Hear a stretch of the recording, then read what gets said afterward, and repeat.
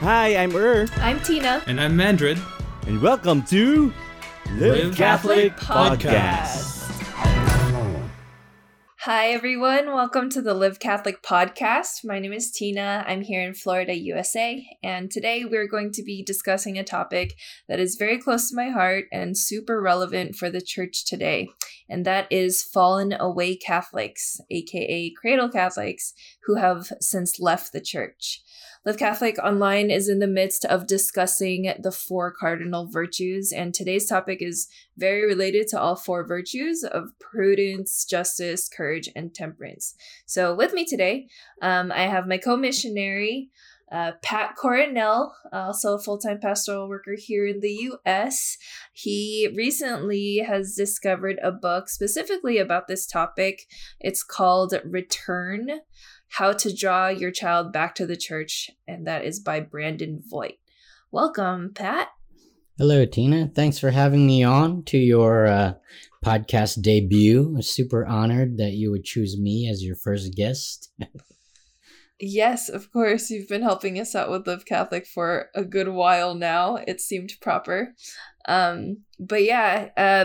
Before we even just dive into the book, into the topic and whatnot, what is it about this topic that hits you, or why is it that you're even drawn to this book? Yeah, I saw the book on my Facebook newsfeed and I immediately bought it. Really? Yeah, it was an act of God that it was a Facebook ad. And even, there's some shipping problems, so the devil is trying to stop it from getting But the book is, the tagline is How to Draw Your Child Back to the Church. And that's something that I think, even you and I have talked about many times, because we're, young adult Catholics, and we've both grown up with friends who have distanced themselves from the faith, or just are out of practice going to Mass. I think the thing that really stands out to me, I remember we were preparing for one of our conferences, and you, Tina, were with a lot of the parents or the couple coordinators in our ministry, and this was not part of the plan, but I remember you're sharing with me that you're just led to really ask them to write down the names of their children or people they knew who were distant from ministry, distant from the faith. And then in that moment to really just together pray for them to return or to have an encounter with the Lord again. And I think since then, or moments like that, is where it really stands out how much hurt and desire that especially parents have for their kids to stay close to God and to stay Catholic. And when kids or distance themselves, it's a painful thing. And in that moment, joining them in those prayers, because I'm not a father, but I really felt that the pain they were in. So this book immediately caught my eye of wow, if I could just be able to shed a little more light for those moms and dads of how they could approach it. And what's been awesome is it's not just about hope or about just keep praying. There's real tangible steps in this book. So it's been a journey to go through it. Yeah, that's cool. I think that that's something that I haven't been able to identify specifically, even though I can relate to this topic, on the church side of it, but also on the fallen away side of it. I don't think that I've ever thought about it in such a structured way that could properly give sound guidance for the many reasons why people leave the church today. Unfortunately, it's not so unrelatable. The reasons why people leave the church now are actually quite understandable, sadly. But I think that it's kind of, in a certain way, I feel like it's almost like a good thing that people don't want to just settle for just what they've always known. but they actually want to have conviction, and they want, like, to understand what they're doing. So I feel like that's a silver lining, that that exists for anybody that's fallen away from the church. Yeah, that's a good point that the author brings up a lot, is that a lot of these cases, there's people still searching for answers in different ways or in different places. And so he says if somebody is searching, then it's actually not that far-fetched or that difficult to be able to really have a conversation that would lead them to some of the answers they're looking for in the Right. Catholic Church. Yeah. Did you want to get into the content of the book? Yeah, sure. So I think there's two parts I wanted to share. Again, this is a whole big book, so I would just encourage you to buy it. We're not sponsored by them, unfortunately, but maybe in the future. There's two sections here. It's really cool. Brandon Voigt structures the book, and he says right at the beginning, read it in order. Because you see a book like this, How to Draw Your Child Back to the Church, and I just want to skip to the end, like, okay, what's the answer? Just give me something to do, help me do it.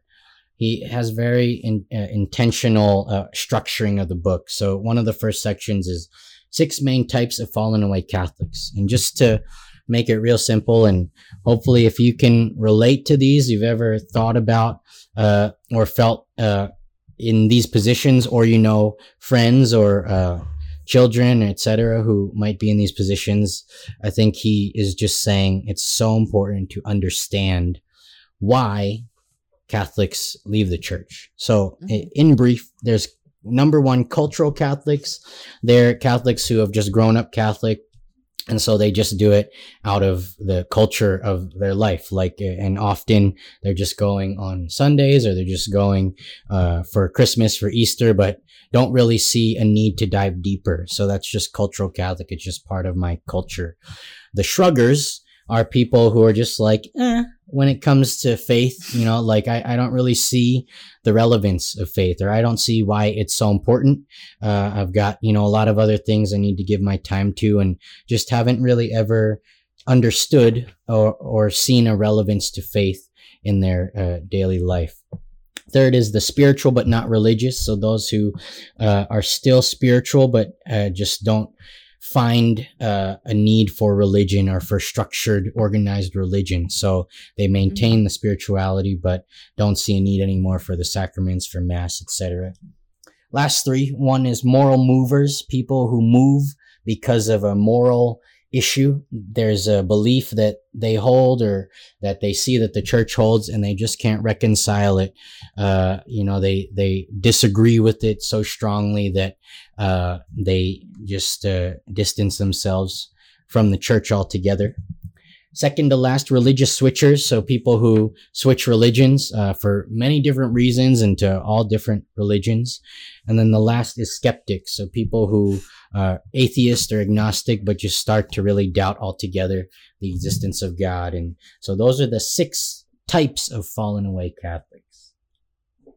Yeah, that I feel like I can relate mostly to the cultural. Was it called cultural Catholic? Yeah, cultural Catholic. For sure. I feel like for a lot of us who are have Filipino parents, I feel like their faith is so strong, but theology might not be, or catechesis might not be super strong. And so when you grow up in a place, for us specifically, in the Western world, in America, where there's a lot of diversity, Catholicism isn't necessarily going to be what's being practiced by all of your peers. You kind of have to know answers, and our parents don't always know the answers to all these questions. And so I feel like the whole thing of it just being part of growing up and just culture and tradition, what I'm used to, that's super relatable. Do you relate to any of the other of the 6? Yeah, I mean, I think me too. Cultural Catholicism, that's I would just go because my parents forced me. The one I think is biggest is skepticism, I went to like a Quaker high school, and though not pretty much nobody was Quaker there, but I had lots of friends who were agnostic or atheist, or they would share with me documentaries they watched about, just skepticism about Jesus or about the Bible. And so I grew up like really questioning. I was in mass because my parents would make us go, but the whole time I'm questioning. I'm really skeptical about if any of this is even real. And so, I continued down that path, I definitely would have been a fallen away Catholic. Yeah, I think, well, also because we've talked about this before, it's not like any fallen away Catholics just suddenly fall away. Like there's always some sort of like seed, planted of just like, maybe, I want to try something else, or maybe this is like, there's something unsettling, and there's something that's not resolved, not reconciled in someone's faith to give that like gap, that like room to like move away from the faith. Yeah, it's not like you just fall down a giant hole and then Alice in Wonderland, you can't get back out the hole, but it may be more like little steps, like 3-foot steps that you kind of fall down every now and then. And so I think that's like, for me, I was skeptical about my faith a lot, even once involved in ministry. I think what kept me from falling completely was that there were people that I could really ask questions to, or really be able to voice out that like I have doubts, and it's so important that preventatively, right? Not just like, how do I draw people who aren't Catholic anymore back to the church, but also seeing that like people in the church right now might be slowly falling away. And it's so important to create a safe space where you can talk about things like this. Are you having, is there anything you're skeptical about? Are there things that you morally disagree with? Are there, are you sort of shrugging off the faith? And so just, I think it's super important just really understanding like what people really feel and believe. And often people feel like they can't say that because with family or in a ministry, it just feels like taboo. You're just supposed to agree with everything. And so it's super important making safe spaces where people can voice out whatever questions they have or things they're wrestling with. And that's what, you catch people when they've only fallen 6 feet versus the whole, Marianas Trench or whatever.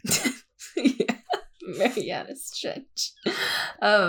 Yeah, I think that having people around you who have the same questions, sometimes like there could be a whole lot of people that have the same questions that you have, but because everyone's keeping it to themselves, then you can never explore it together, right? Or because your opinion differs from everybody else in your community or in your church or whatever, you already start feeling isolated from the church because you don't have that safe space. So I feel like having the availability of those conversations without judgment, and with just like, like with respect and compassion is like super important to have as a Catholic person. Because I think this topic, we have a tendency to think of like just people that we know that have already fallen away from the church, but all of us are at risk of this if we don't have that type of environment. Yeah, that's good. It also, it makes me think that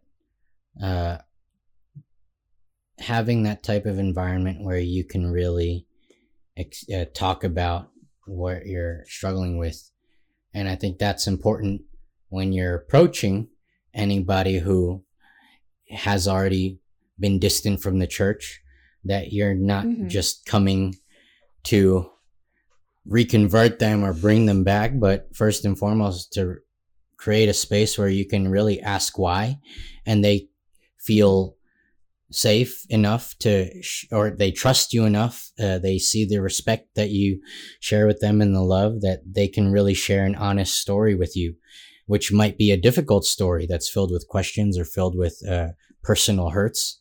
But again, Brandon Voigt's intentionality in putting this section like right at the beginning is that if there's someone, that child or friend that has fallen away from the church, you first need to just hear what their story is. Why are they distant from the church, and for what reasons, and how did that come to be? So yeah, just taking time first, I think, to listen to people is really what I take away from that section. Yeah. So what have been the big things about this book that have stood out to you?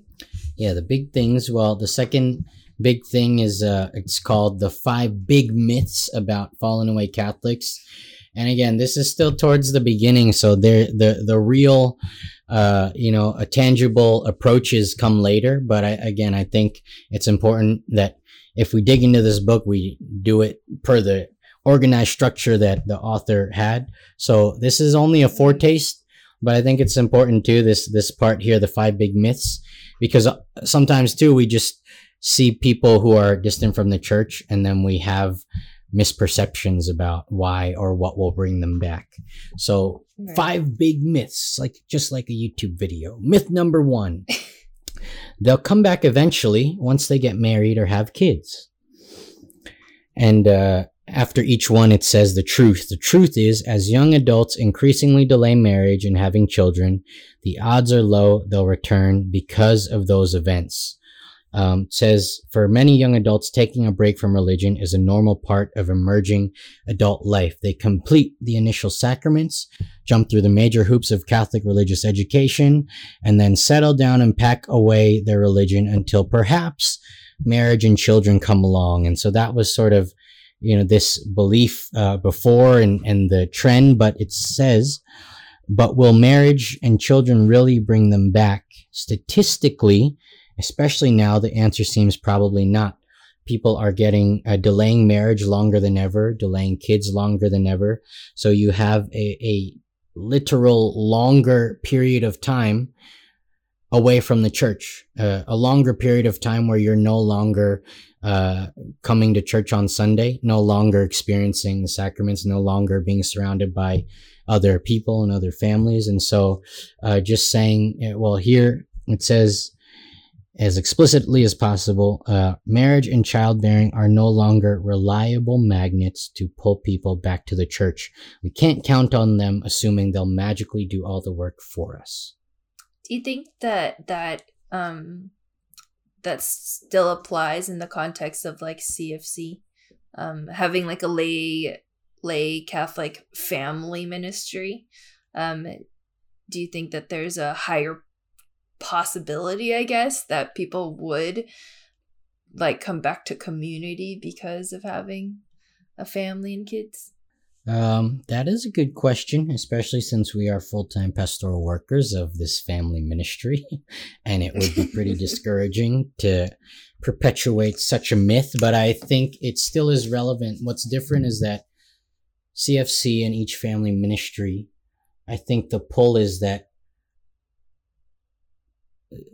it's not that I need my kids to go through the sacraments, which is really important, but I think the very nature of community is now that I am, for example, if I'm married, marriage is hard. I need other husbands or other wives to sort of to build community around, to give us advice. And so too, once I have kids, the difference is, right, rather than I need to raise my kids Catholic, it's I need other kids who can be good examples for my kid. And I need, in a family ministry, bigger brothers and big sisters who could show my kid and, be a good, clean, moral place to have fun and hang out and all that stuff. So I think that's actually slightly different in a communal, in a community ministry aspect. But I will say it's not without having witnessed many of our friends who are married and already have kids and are still away from community or from ministry. Right. Thanks. I was just wondering what your opinion was regarding that, because I have a tendency to think that way. Like with friends who have gotten married, grew up in community with them, they've gotten married and having kids, and even with my own family, just like, well, I figure, once my niece gets to a certain age, they're definitely gonna want like KFC for her, like youth for her, or something. They're gonna want that, that village to help raise their family. So I fall into that myth personally myself. Yeah, I think it actually leads into the next one, because you're right. I think a family ministry, like for me, who, when it comes to the Catholic Church, I was already, honestly, as a young high schooler, I was falling away because I was super skeptical. Like I didn't believe anymore. Sort of the gateway, the precursor to me, like believing and fully adopting the Catholic faith, was community.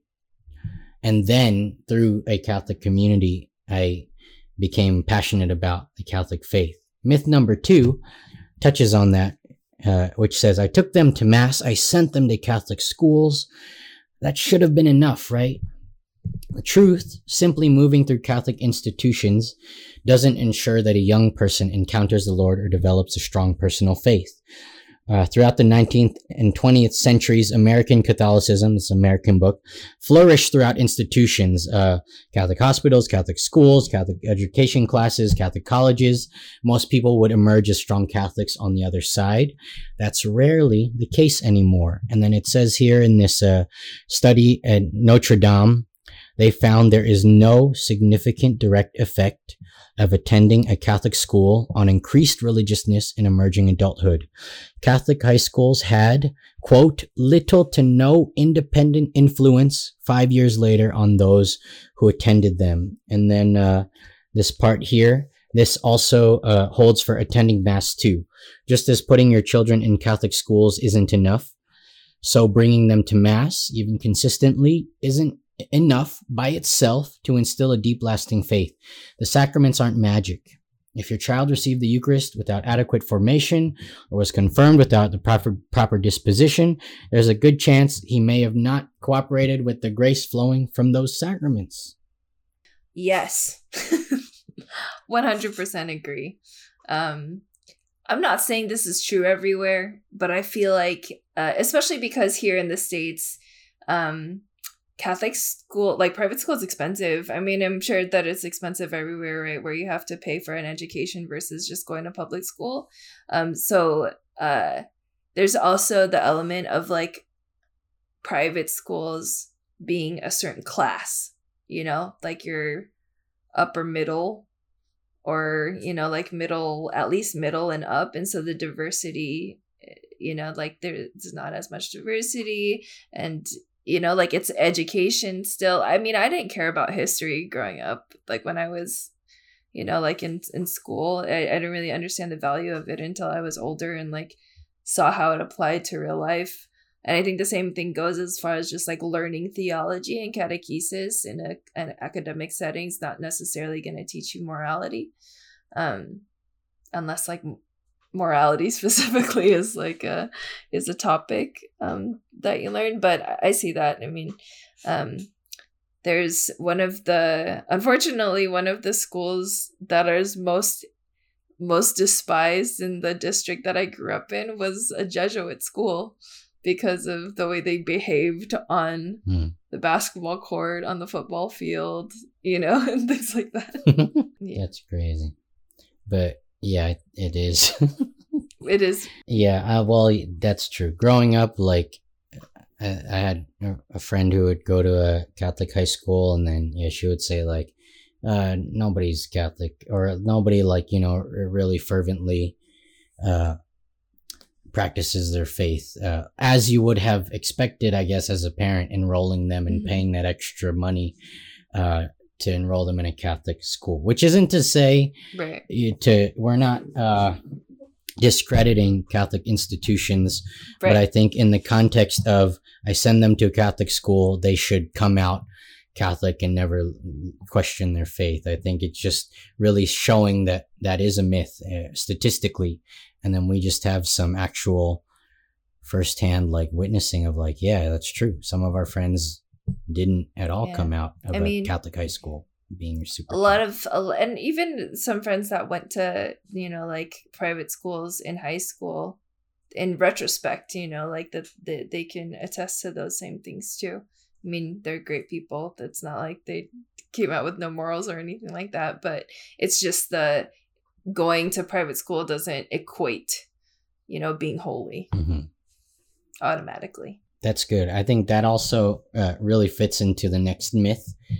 Myth number 3, they left because of me. It's all my fault. And the truth is, there are almost always multiple causes, and it's not all your fault. And I think this is a beautifully written part here. Not only is it a myth to believe that you're solely responsible for your child denouncing God or leaving church or drifting away, it can be utterly devastating. I've seen many parents become spiritually paralyzed through such guilt. And so there's that kind of thought, if ever that you've thought that, is one that the devil is obviously trying to subtly use to bring a lot of guilt and shame to you. But it says here, this is so beautiful. You can't make the decision for your children. We can drag loved ones to places where we think the Holy Spirit might strike, but we cannot climb into their skins and manipulate their free wills. Their faith decisions are between them and God, which means if they do drop out, we cannot legitimately be held responsible for that decision. And so I think, like we're saying, I brought them to a Catholic school. I paid for that. You drag them to a place where you think the Holy Spirit might strike, but you can't manipulate manipulate them into the free will of really, having a free will, open faith encounter with the Lord. Yeah. I think that a lot of youth ministers even feel that way, not just parents, but like youth leaders, youth ministers, coordinators in our community, like where you're given some sort of pastoral authority, over somebody, and you're given some sort of mission to serve this person. And as much as you try to do that, there's only so much that you can do. Like that, we all have the gift of free will.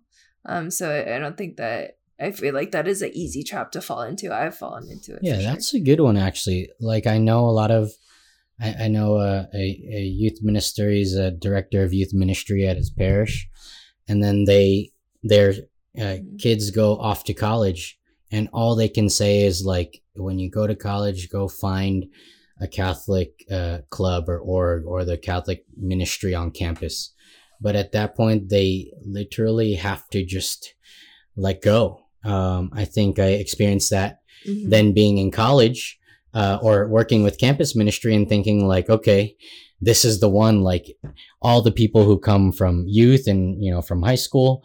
In college is a majority when people lose their faith. So if we can encounter them here, then they won't lose their faith. And then I met a lot of people and did a lot of campus ministry with people who after college still had a struggle with or having to, do I continue with ministry? Do I continue like really fervently practicing the Catholic faith? And so that journey of, I guess, ownership and taking responsibility for your faith, it at some point, it has to come from them. And so I think it's just, that's what is so beautiful about this myth here is like, you cannot, if you spend your whole time in your own value based on whether or not your peers or your friends or your children are practicing Catholics, then you're getting distracted from, your real purpose. All right. How many myths is that so far? That's 3. So there's only 2 to go, but these are a bit shorter. I think we'll end on time, whatever the time limit is. Myth number 4. They won't listen to me. It's just impossible to have a discussion about faith. Which I put frustration in that, because I think there's lots of parents especially, who feel that frustration, feel like that's where they are with their kids when it comes to faith. The truth, this powerful. Your first goal should be to listen to them, not talk at them. Through listening, conversations will start to bear fruit. And so it says this. The most important tactic is to stop talking at your child about the faith and to start listening to his opinions and feelings. For instance, instead of nagging your child about why it's so important for him to start going to mass again, ask why he's decided to stop going. Instead of inquiring why he no longer believes in God, ask what changed his mind. If he takes issue with the church's teaching on contraception, homosexuality, or divorce, ask what bothers him most about it. Leading with questions and an attitude of listening can open up even the most cold-hearted young person to conversation. Cold-hearted young people these days. These cold-hearted young people. These cold-hearted young people. Yeah, I feel like that speaks for itself. Yeah. And he says, we'll cover this more later in the book and learn specific tips and strategies. So again, that was the tip of the iceberg. But if this resonated with you for real, I think maybe you're called to buy this book and read a little deeper. So we'll do the last myth. Number 5, it's hopeless. No matter what happens, my child is never coming back to the church. That's so sad. Yeah, and I definitely feel for anybody who has legitimately felt this. That's why the truth that our author here writes is, it's never hopeless. God will never give up on your child, and neither should you. It's so powerful. He just writes here, one thing you must know, deep in your bones and with absolute certainty, is that God will never give up on your child. Nobody wants to see your child return to the faith and be saved more than God does. St. Augustine affirmed that God loves each of us as if there were only one of us to love. He loves your child infinitely. His love, concern, and desire have no limits. And I just think I'm choking up because it's so powerful. Like we read a book like this and we think about all the reasons why, and for our peers or for our children. And I think just to really root it in, well, even if you do, even if you just can't fathom a way that your friend, your child could come back to the faith, God has not given up. Amen. I think definitely one thing to keep in mind is just the fact that any search for truth, any desire for any spirituality, even if it's like the most ridiculous thing, like it's you see your friends or family like trying out different things, or like falling into things that seem pagan, or like more ritualistic or whatever. Any desire for truth and beauty and love is a desire for God, which leaves the door wide open for a return to the church, because as many converts can tell you, that a continuous search for the truth will ultimately lead to God's love and mercy, and the fullness of that, I believe, is in the Catholic Church. It's the most complete. We have so many avenues, to God through the sacraments, through the virtues that we strive for through the entire history of the church.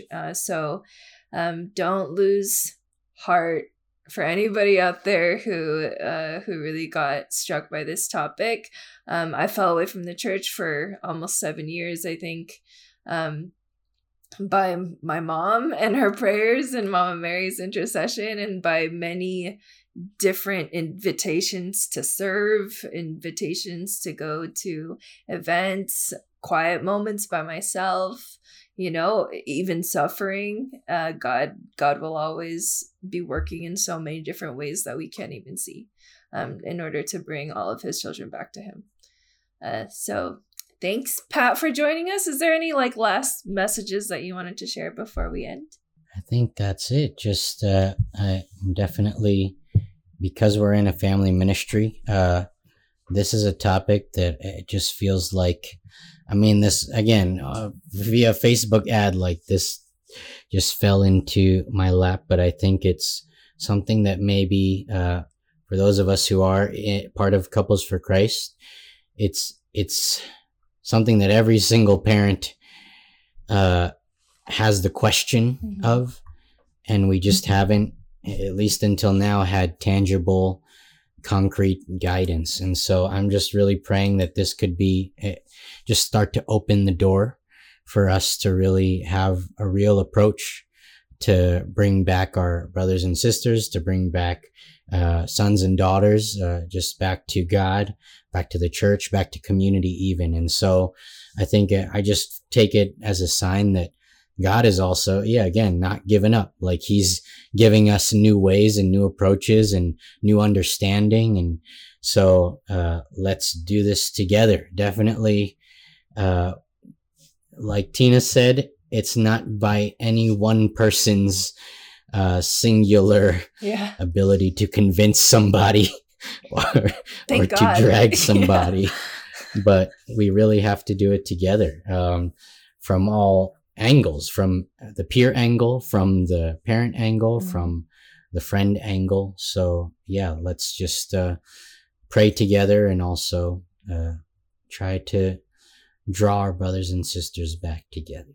Amen. And as always, there's the Church Triumphant that are constantly working on that for us when we're not even when we're going about our daily lives. So Pat, would you do us the honor of just doing a quick prayer, maybe specifically for all of our friends and family who have fallen away from the church, just that we stay, united with them through Christ, and that they can continue their pursuit of the truth and of love and mercy. Yeah, of course. In the name of the Father, the Son, Holy Spirit. Amen. Lord, loving Father, just thank you today for reminding us how far-reaching your love is.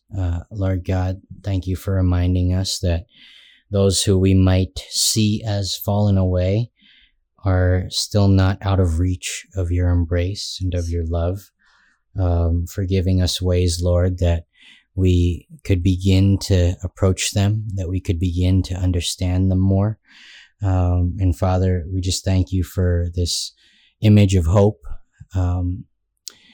Just reminding us, Lord, that you are the Father in the prodigal son parable, Lord, that just one step back towards you and you will run the rest of the way.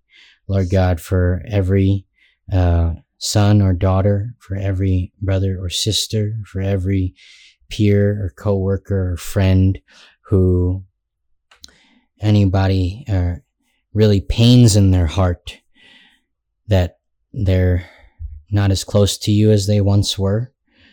Lord God, we just pray for them in this moment, that they would be able to have an encounter with you, whether that's through another person, whether it's through nature or through music or through a chance encounter or a video they watch. But Lord God, just continue to plant these seeds and these little reminders that you have never stopped loving them. And Lord God, we know it will be your love which draws them back to the church and to a fully vibrant relationship with you.